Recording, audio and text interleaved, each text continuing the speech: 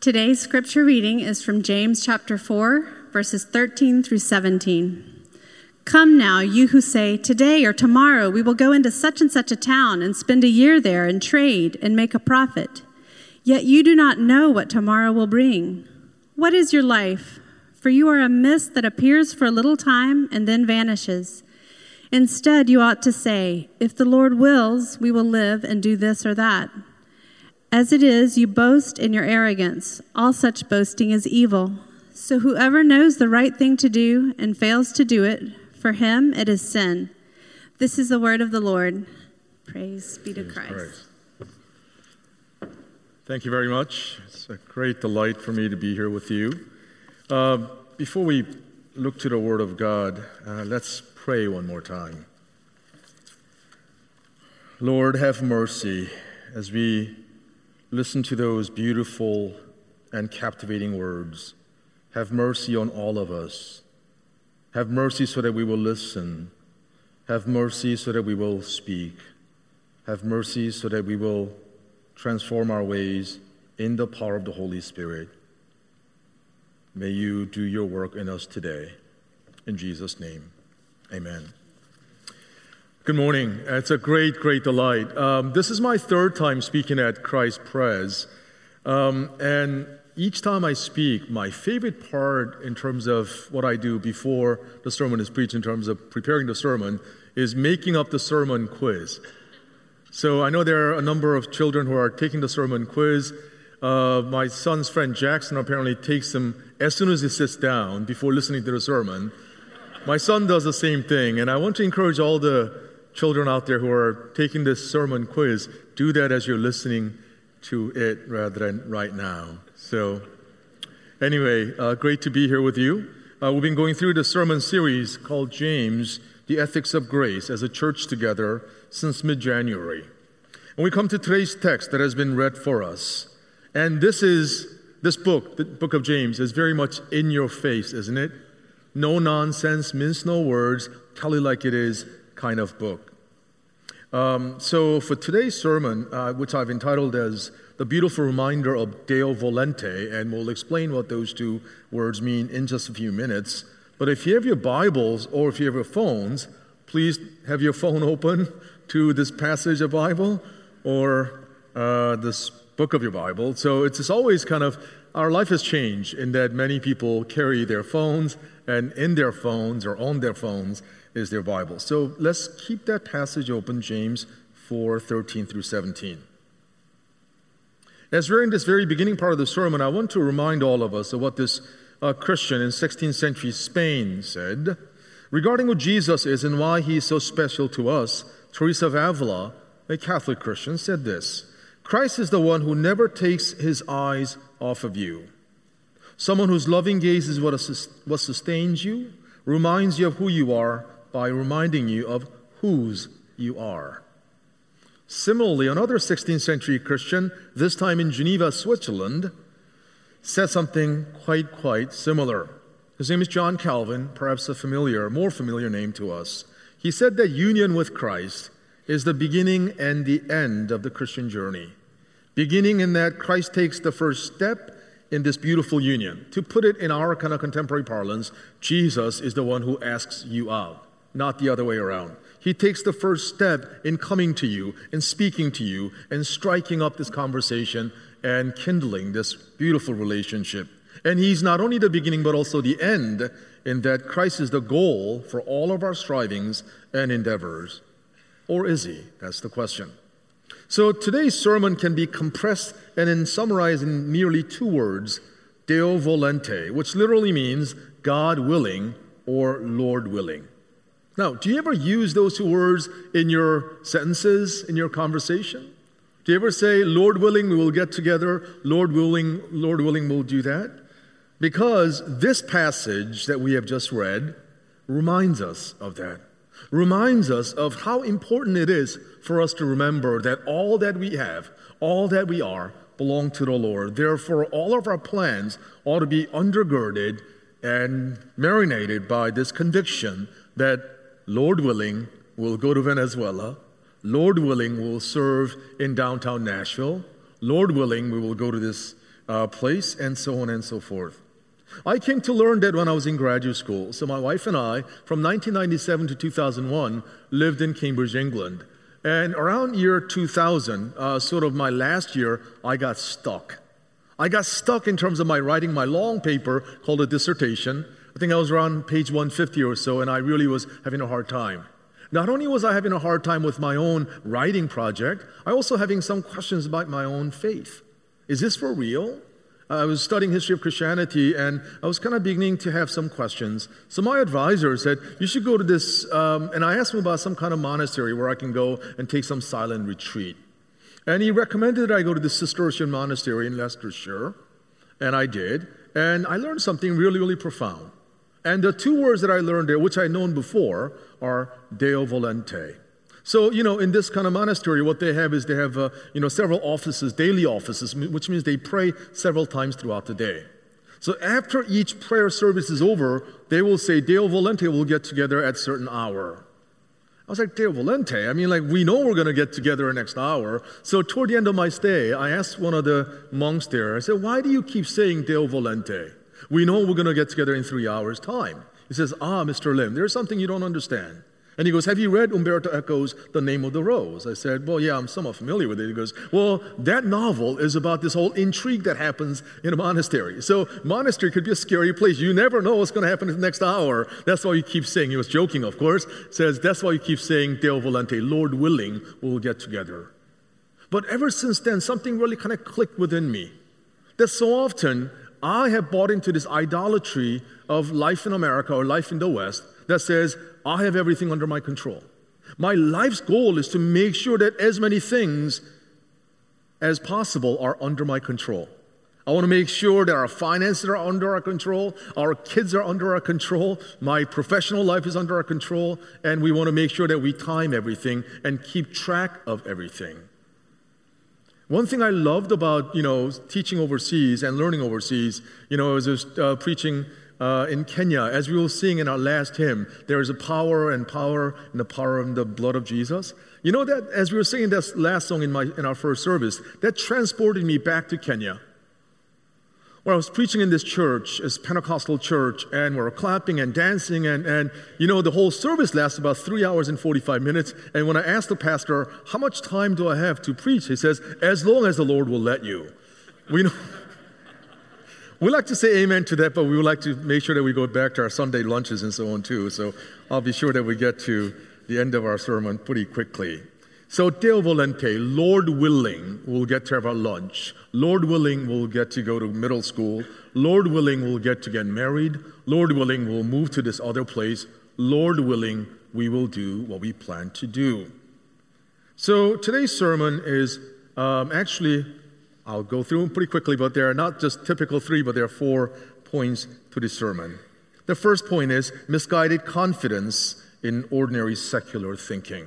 Misguided confidence in ordinary secular thinking. And we see that in verse 13. So with your phones or with your Bibles, let's take a listen. James says, now listen, you who say, today or tomorrow we'll go to this or that city, spend a year there, carry on business, and make money. He's saying, this is a misguided confidence of ordinary secular thinking. Now, we're all guilty of it. Let's face it. We're all guilty of planning things, often without asking God. I came here with our son and my wife in 2006. I'm from Philadelphia, born in Korea, grew up in the city of the brotherly love, and I never really thought that I would live in the South ever in my life. And when we moved here in 2006, I did not think I would live here for 10 years. If I could write my own script, I wouldn't be living in Nashville, although I enjoy it immensely and call it a home everywhere I go. Just 2 days ago, I was in Wheaton, Illinois, speaking at Wheaton College, and guess what? There's snow over there. And I miss Nashville so much. But again, I did not plan to live here for 10 years. I did not plan to call Nashville a home until recently. See, here, the verse says, today or tomorrow we'll go to this city or that city, spend a year there, carry on business, and make money. When I read that verse in preparing for the sermon, it really hit me just so much. It really convicted me. Yes, that was exactly what I was saying.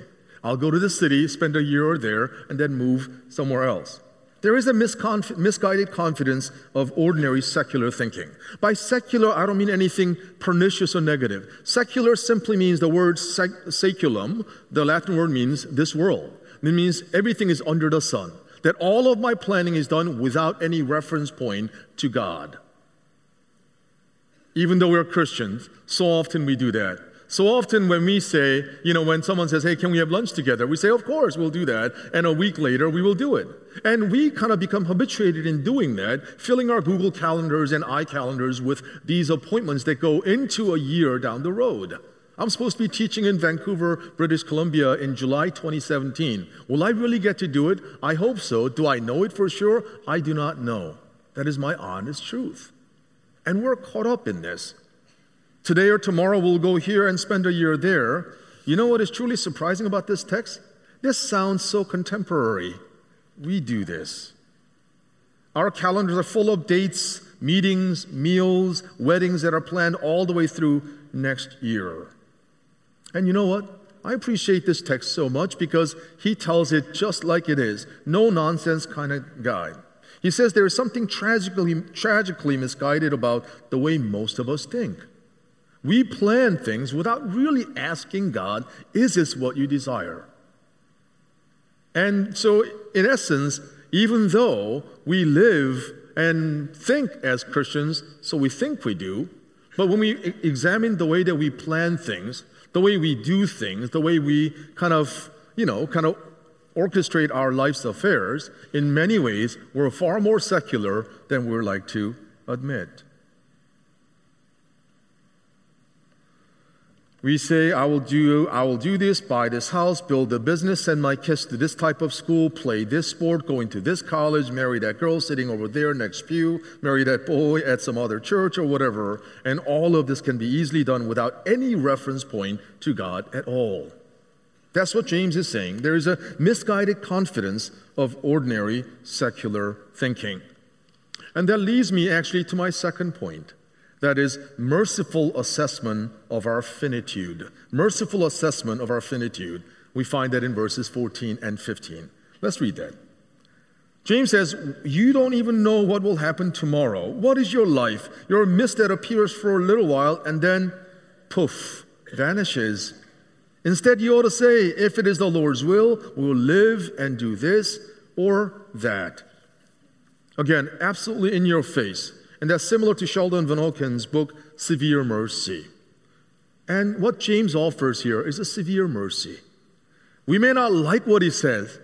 It may bother us. It kind of rubs us the wrong way. Yet this severe, merciful assessment of our finitude is exactly what we need. While you don't even know what's going to happen tomorrow, you're a mist that appears for a little while, and then off we go. He's talking about two things. He's talking about our finitude. We don't know. We do not know what tomorrow holds. We think we do. All of us are planning to go to work or stay at home, send our kids to school. We have all of these things that we have planned. And we have reasonable confidence that they will happen because they have always happened in a way. Tomorrow has always come to us so far, right? By virtue of the fact that you're sitting here, by virtue of the fact that you're listening to this online somewhere, means that you have received that tomorrow, which is present, which, by the way, is a present from God. We call this present today a present because it is a gift. And we never think of it as a gift. Unless you've been really, really sick, unless you really thought that there will be no tomorrow, then you begin to appreciate that tomorrow, which is today, which is present. Our present moment is a gift from God. Now that, I think, is more than anything else, the best kind of gem that we can share with each other. That, to me, is a spiritual nugget, to recognize that today that we have is not something that I take for granted, although we do all the time. I do all the time. But we need to recognize that today is a gift. That's why it's called present moment. Present it is. Our finitude.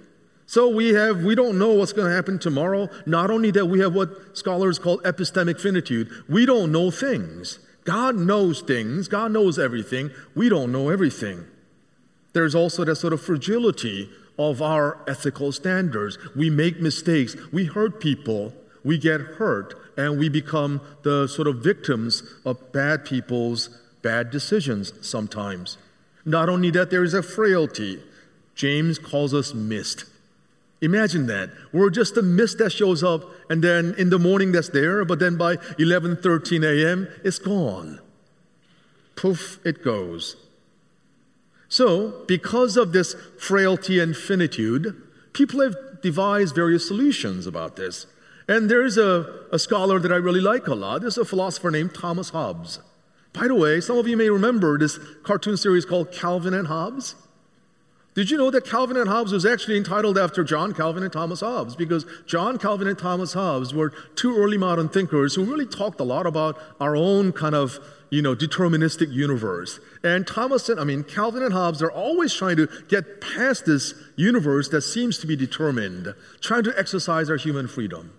Thomas Hobbes, in his very well-known book called The Leviathan, has something really, really controversial, but I think is these words are worth for us to ponder and let them challenge you a little bit. He says that people have created religions in the world because of ignorance of causes of the past and fear of the future. It says, we don't know why things happen in the past, we don't know what will happen tomorrow, so we better create religion. He says it is impossible for a man who continually endeavors to secure himself against the evil he fears and procure the good he desires, not to be in a perpetual solicitude, which in today's word means fear of the time to come. So that every person, especially those that are over-provident, which in today's parlance means super anxious, to be inordinately dependent on religion. He says, okay, do you know why people are religious? Because they don't know about tomorrow. That's why people are religious. Now, that to me is a very, very important secular challenge to Orthodox Christianity. Is that why you're a Christian? Are you at church because you don't know about tomorrow? Is that what it is? Because that's at least one way that people have dealt with it. But to me, there's a kind of real merciful assessment. We don't know what tomorrow holds at all, and moreover, you don't last long. One of the songs that I used to like when I was younger was a song by this German band called Alphaville. They had a song called Forever Young. It's a cry for prolongation of our hopes and aspirations in the face of something starkly opposite. So Alphaville sang with these words, sitting in a sandpit, life is a short trip and music played by a madman. Or to borrow a bit more rarefied expression, this time from Shakespeare's tragedy, Macbeth. These words may be familiar to a lot more of us. Seaton is Macbeth's chief servant, and he announces in Act 5, Scene 5, that the queen is dead. Faced with this human inevitability called death, against which everything else seems futile, Macbeth cries out, saying thusly, she should have died hereafter. There would have been a time for such a word, tomorrow and tomorrow and tomorrow. Creeps in this petty pace from day to day to the last syllable of recorded time, and all our yesterdays have lighted fools the way to dusty death. Out, brief candle. Life's but a walking shadow, a poor player that struts and frets his hour upon the stage. And then is heard no more. It is a tale told by an idiot, full of sound and fury, signifying absolutely nothing at all. Instead of saying that life is a tale told by an idiot, full of sound and fury and signifying nothing, James offers a gracious alternative. Look with me in verse 15. James says, instead, you ought to say, if it is in the Lord's will, we will live and do this or that. Life is not just one blessed thing after another. Life is not one dang thing after another that just kind of somehow coalesce together and we don't know. Everything is a chance. Life is not a sort of a concatenation of time plus chance plus matter. No, life is something that is purposively orchestrated by God. Therefore, as creatures, not creators, it does behoove us, young and old, teenager as well as 70-somethinger, we ought to ask the Lord, if it is your will, if it is your will. Because that to me demonstrates that dependence we have on God. Many of us are parents, and if you have children who are constantly dependent on you, there may be a point where you get a little bit tired of it. Like, okay, you're now 55 and you're still dependent on me. That's not good. But our God, our triune God, Father, Son, and the Holy Spirit, takes absolute delight, every age, at any stage in our life journey, that we become dependent and entirely dependent on God and say, here I am again. I want you to show me where I need to go. I want you to show me what to say, how I should behave. As we interact with this multiple kind of, globalized, pluralistic world, Lord, help me to be your agent of reconciliation and ambassador of the gospel, if it is indeed your will. And this beautiful reminder of Deo Volente, if the Lord wills. And that leads me to the third and closely related point. Not only have we looked at this kind of a merciful assessment of our own finitude, the third point is miserable failure of control madness. Miserable failure of control madness. And we see that in verse 16. As it is, you boast in your arrogant schemes, all such boasting is evil. Let me share with you a sort of a version similar to this that happened at graduation 2012 in Wellesley High School in Wellesley, Massachusetts. So if you know anything about the town of Wellesley, it's a very elite New England town. It really is. There's Wellesley College, one of the leading women's all-female college in the country. And Wellesley is, one of those kind of very, very elite New England towns. And in this high school graduation, Mr. David McCullough was and I believe still is an English teacher there, and he was the commencement speaker. And he commented on the sameness and indistinguishable nature of the students' commencement gown. And by the way, this speech went viral, absolutely viral on YouTube because of what he says in the commencement speech, which he says basically, you're not special. Let me read certain portions here. He says, and your ceremonial costume, shapeless uniform, one size fits all, whether male or female, tall or short, scholar or slacker, spray tan prom queen or intergalactic Xbox assassin, each of you is dressed. You will notice exactly the same. And your diploma, except for your name, exactly the same. And all this is as it should be because none of you is special. You're not special. You're not exceptional. Contrary to what your U9 soccer trophy suggests, your glowing 7th grade report card, despite every assurance of a certain corpulent purple dinosaur, what is that dinosaur called? Barney, thank you, Barney.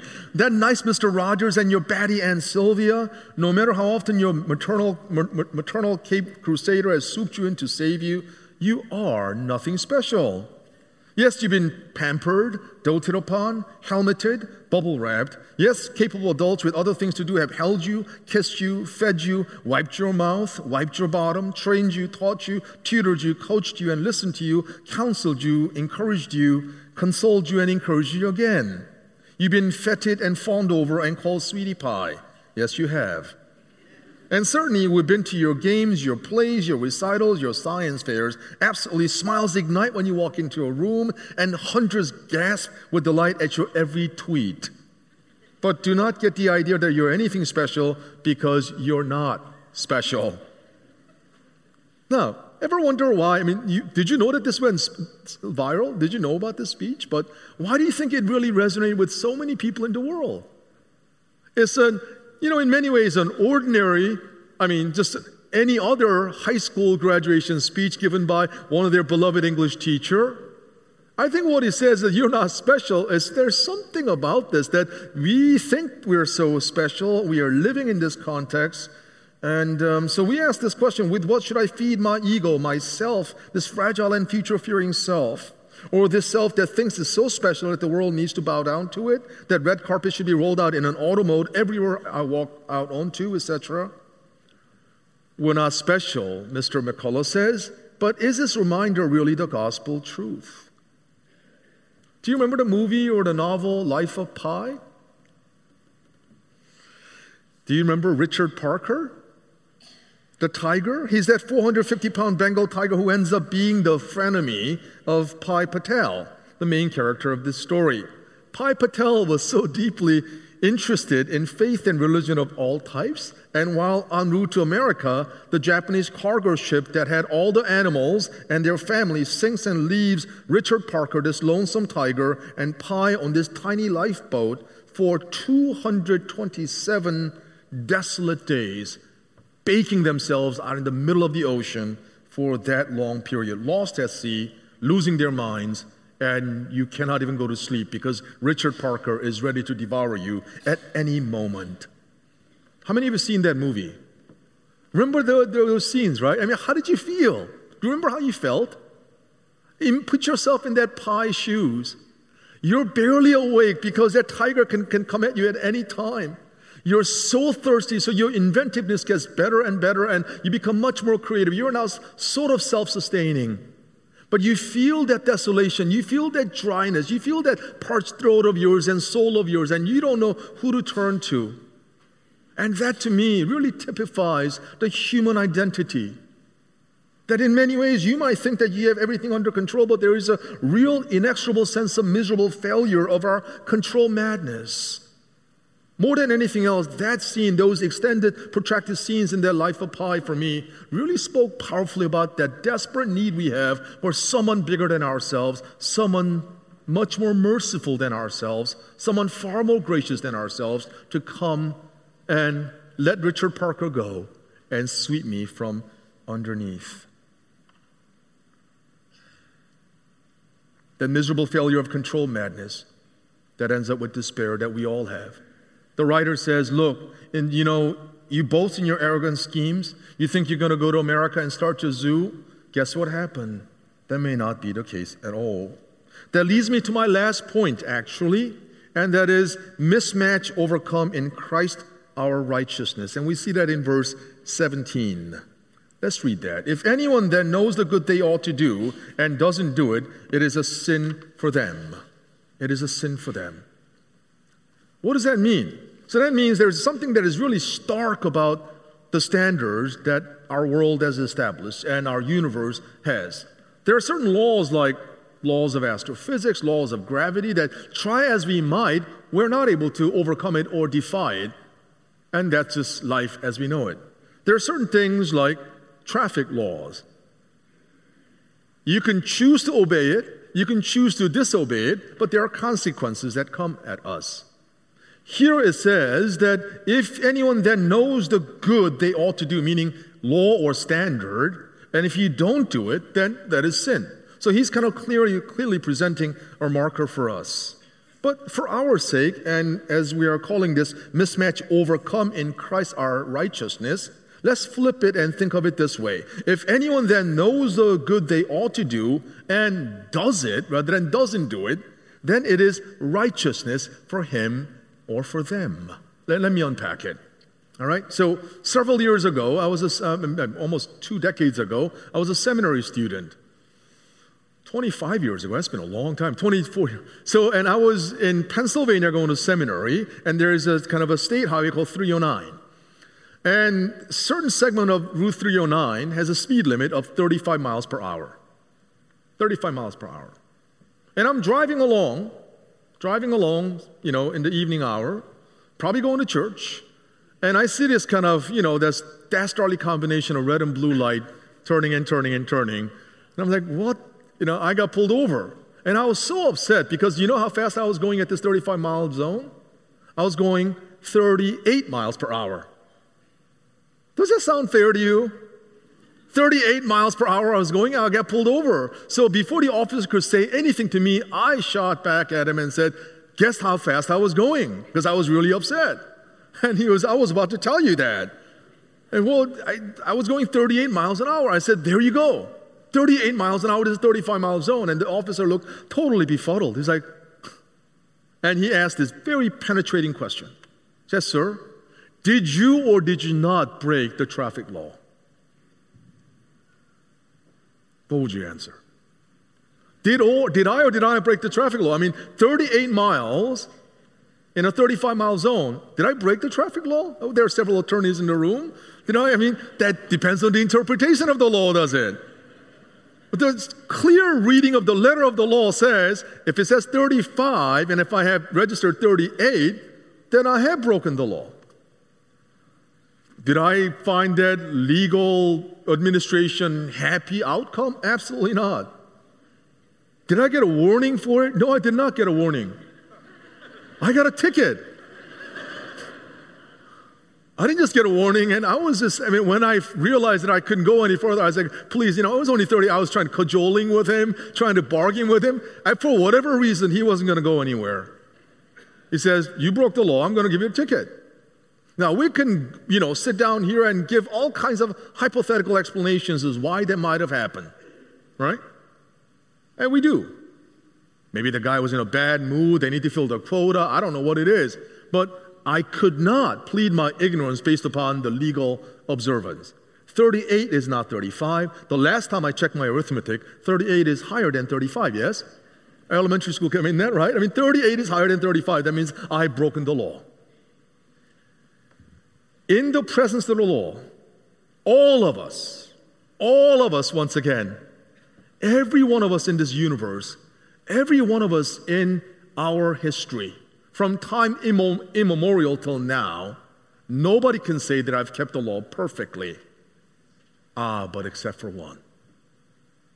James says that if anyone then knows the good that they ought to do and doesn't do it, it is sin for them. So we have flipped it. If anyone then knows the good that they ought to do and does it, it is righteousness for him and as a result for us.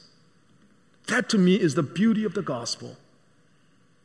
What the first Adam could not do, Jesus did.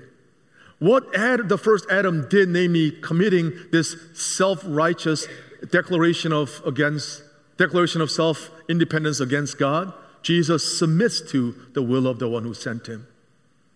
You see, that's the beauty of the gospel. What the first parents, Adam and Eve, could not do. And there's a beautiful stained glass at King's College, Cambridge, in the chapel, where on the top panel, it shows the disobedience of Eve, in that she takes the fruit from the serpent. But at the bottom panel, there's a beautiful stained glass of Mary in that kind of annunciation. She says, let it be, I am the maidservant of the Lord, let it be done to me as the Lord wills. Deo volente. In what Eve didn't do, Mary overturns it in a way, in that human obedience. But Mary herself was also obedient to her God. She knew that the child that she bore is an extraordinary messianic figure who is indeed a very God. So in Christ, we find that. So mismatch overcome in Christ our righteousness. All of us drive at 38 miles an hour in a 35-mile zone. And we could be self-righteous and say, yeah, but there's somebody who drove 53 miles an hour and they got the ticket. I'm better than they are. And we do that all the time. Let's be honest. We do it every day. At least I'm not half bad as that person over there. At least I'm not as unrighteous as that person over there. At least I pay my taxes. All right, well, okay, but I pay my taxes. And we establish our systems of righteousness. Racially based, socioeconomically based, class based, or whatever it is. We establish all kinds of horizontal righteousness systems. And Jesus comes and says, all of you do not qualify. You have driven at 38 miles an hour. Let me give you a ticket and I'll pay for it. And you can go scot-free. But I'm letting you go so that you learn to delight in that number 35. Because in doing so, that'll be a reminder of whose you are. Let us come to this Jesus, because you know what I've often said to students that I've had, that if you're not a particularly good preacher, make sure you give the Lord's Supper every Sunday, because people of God need to take something away from the sermon, from the worship service. The Lord's Supper, is the edible gospel. The gospel that is proclaimed with words, we're about to eat with our touch with our hands, taste with our mouth, drink with our mouth. So anyone can say, along with the psalmist, Moses in Psalm 90, Lord, teach us to number our days aright so that we may gain a heart of wisdom. Moses says, Lord, teach me to number my days aright, because I don't know how many more days I will have to drive at 35 miles per hour. I simply do not know, so to teach me what I can do. So I hope we can all say, after the service today, as you see your friends and say goodbye, Lord willing, I'll see you next Sunday. And mean that. Because we may or may not have that next Sunday. Because we, as a large congregation as this is, we not only celebrate the coming of children's birth, but we also say goodbye to our beloved ones as they leave this world into the bosom of our loving Heavenly Father. So we realize the fragility and frailty and the finitude of our existence. So what better way to once again express our faith in this living God but by saying, Deo volente, Lord willing, we will see you soon. Amen.